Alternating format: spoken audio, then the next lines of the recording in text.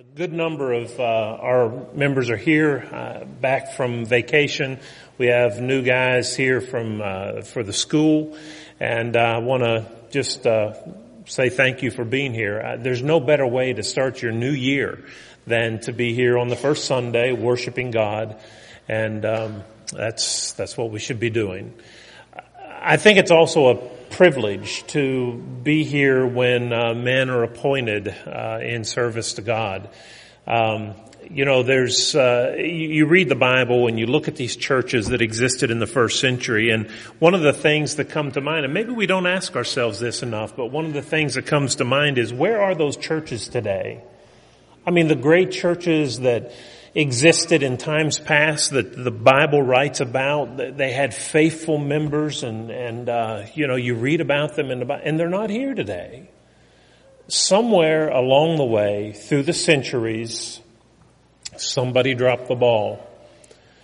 There was a warning given in Acts 20 to the leaders of the church at Ephesus that even among themselves, there would be some who would lead people astray. There has to be great care given to the leadership of a church.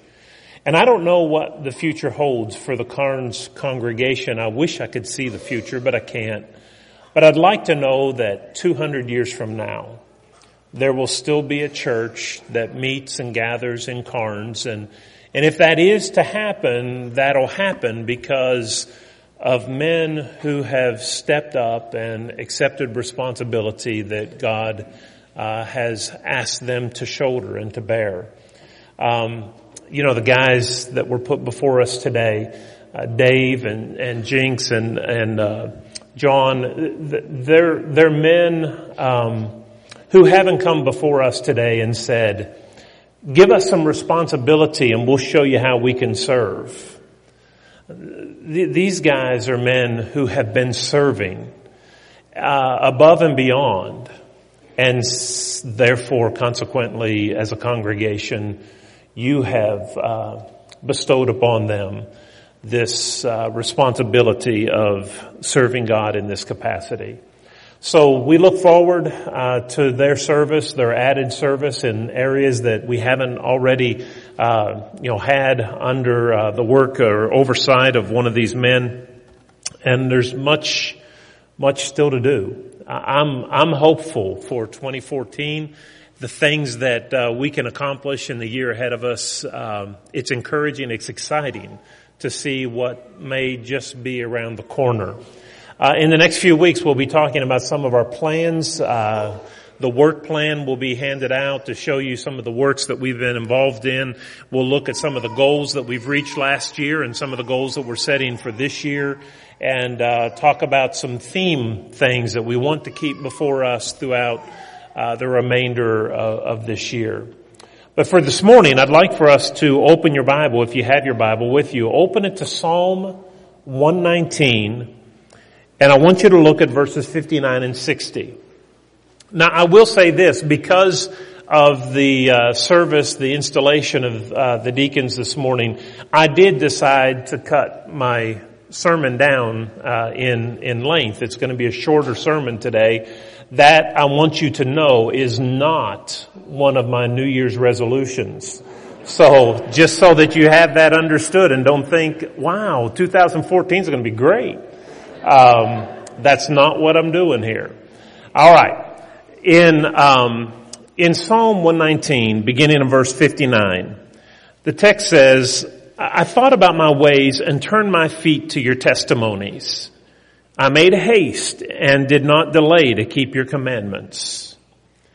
You might sum that passage up in just a couple words. Those words could be think and do better. That's what the psalmist is saying he's going to do. And what theme to contemplate as we begin the new year. The new year is full of resolutions. We get past the end and we look past and say, well, there are things I didn't do. There are things I want to do better at certain things. And so we have all kind of resolutions. Some petty, some are more noble and more important than others. But as we make those resolutions, whether they be petty or whether they be, rather large and life-changing. I want to share with you this morning a framework in which you get those things done. We all make resolutions, and probably we've all, found ourselves, I didn't do that. It didn't take me but a day to break that one. And, we often just give up after a short period of time.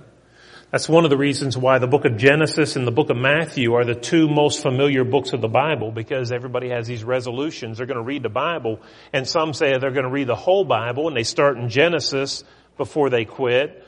And some say, well, I'm going to read the New Testament this year, and they start in Matthew and read most of it before they quit. And so those two books are very well known. What I want us to do today is to look at a framework found right here in these passages. 3 suggestions that will help us to fulfill what resolutions the ones that really matter. And here's what he says to begin with. Read the verses with me again. I thought about my ways, and I turned my feet to your testimonies. I made haste and did not delay to keep your commandments. 3 points, and the lesson will be yours. The framework is this. Number 1, begin with self-examination.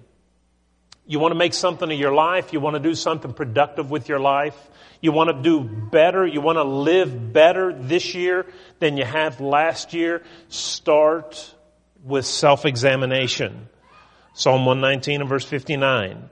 I thought about my ways, not about your ways.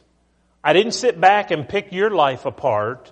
I didn't go through trying to figure out where other people need to do better.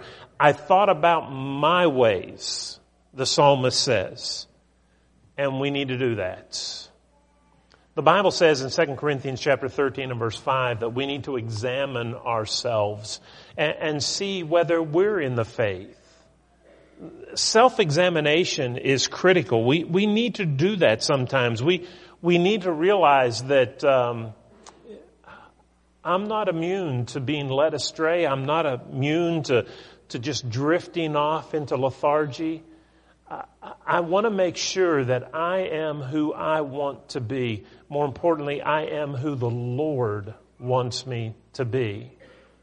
I told you this before, but I worked at a brickyard one summer, and we were building a dock right there on the Ohio River, and we would get out in a boat and eat our lunch. And one day we forgot to take the little anchor out there with us, but we were just in this little rowboat, and we were having lunch, and before we knew it, we said, well, we better go back on in, and our lunch hour's about over. And we were about a mile down a river from, where we were working, and we had to row back up against the current and and we didn't mean to do that. It just happened without our notice. And I think that's what happens to a lot of Christians. They don't mean to let distance come between them and God. They're just not careful. They haven't done self-examination, self-evaluation, and they've allowed distance to come between them that they have not really even realized. But when we stop and take inventory, we might see, I'm drifting. I'm not where I used to be. I've let some things get in my way, and folks, we need to examine ourselves. Psalm 90, verses 10 through 12, says, teach me to number my days. That's good advice. And the reason is, he says, well, here's the deal. We have about 70 years. And if by strength we live another 10 years, we might make it to 80, but those days are filled with hardship. It's not easy getting older. Teach us to number our days. We need to think about that. We're not going to live forever. I've been preaching for 30 years, and just about every year I have stood in the pulpit on the first Sunday of the year. And I've made this statement, and it has yet to fail. And in an assembly of this size, I don't think there's going to be an exception to it this year. There may be. I hope so. But somebody listening to me today will not be here this Sunday a year from now. Who's that going to be? Well, we have no idea. When I started 2014, it never crossed my mind that my dad would not be here today. But in September, he died suddenly. I never would have thought that, but it happens. And so I need to teach myself to number my days. I'm not going to be here forever. What do I want to do with my life? Who do I want to be? How do I want to improve? How do I want to go and face the Lord having done what? What do I want done with my life when I face the Lord? Self-evaluation. If you want to make a good resolution, start by giving consideration with who you are. Second thing is appeal to the proper source. Look at what this man said. I thought about my ways and I turned my feet to your testimonies. He turned to the proper source, the Lord's testimonies. That's the problem with our society today, is nobody is following the standard, or they have their own standards and they're measuring their conduct by their own standards that they create or somebody else has created, and it produces immoral behavior. The bar has been so lowered in our society today because no one's turning their feet to the Lord's testimonies. We need to get back to that. What good does it do to reform your life if you don't reform it in harmony with the will of God? People can make all kinds of changes in their life, but if those changes don't reflect the will of God, those changes are useless. They're meaningless. I want each of us to give thought. Here's where I am. Here's where I am today. It's January the 5th, 2014.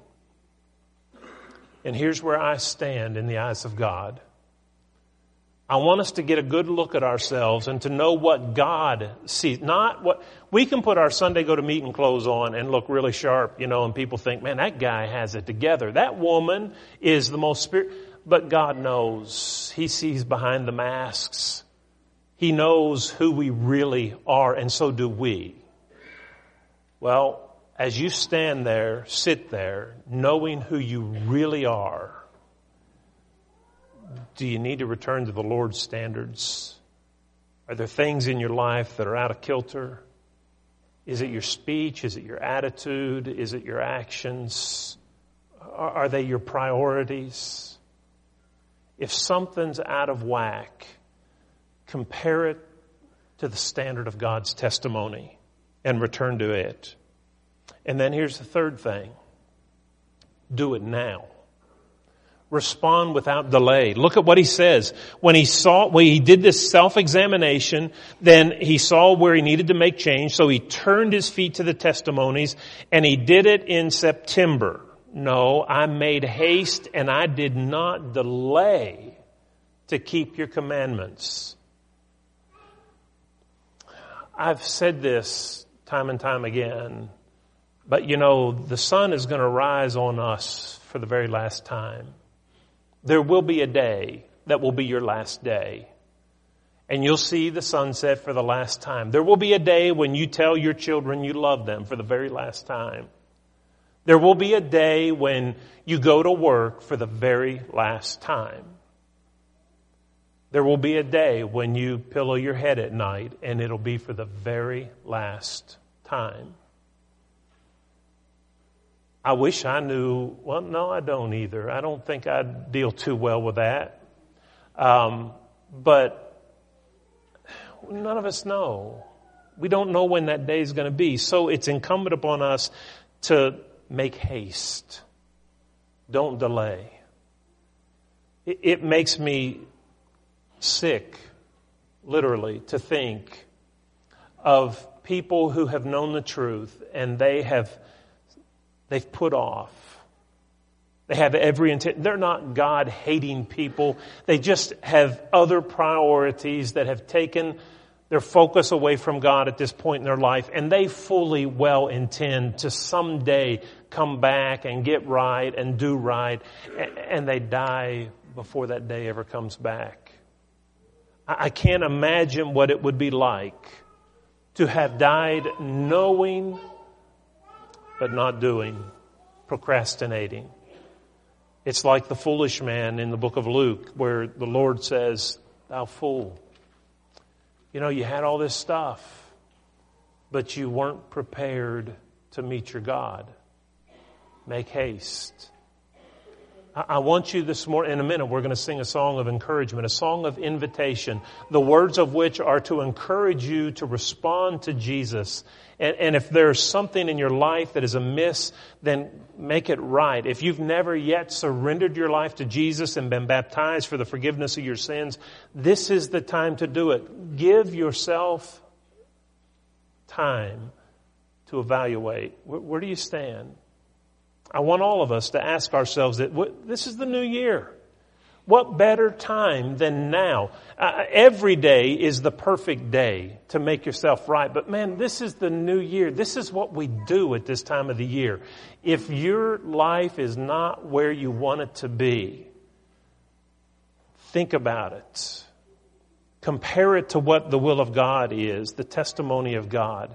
And if you see that there's a discrepancy, fix it today before you leave. Micah chapter 7 and verse 18 says, "We serve a God who delights in mercy. He passes over the transgressions of the remnant of His people." And it makes Micah wonder, who is a God like you? How can you be so merciful to us? I don't know. It's that love of God that transcends my understanding, but He is. He loves me. He wants me to be saved. And if I find myself lost, unsaved, unsure of my standing, make it right today. Right here's the framework in which to do it. Think and do better. If you find yourself in need of doing those two things, won't you come as we stand together and sing this song?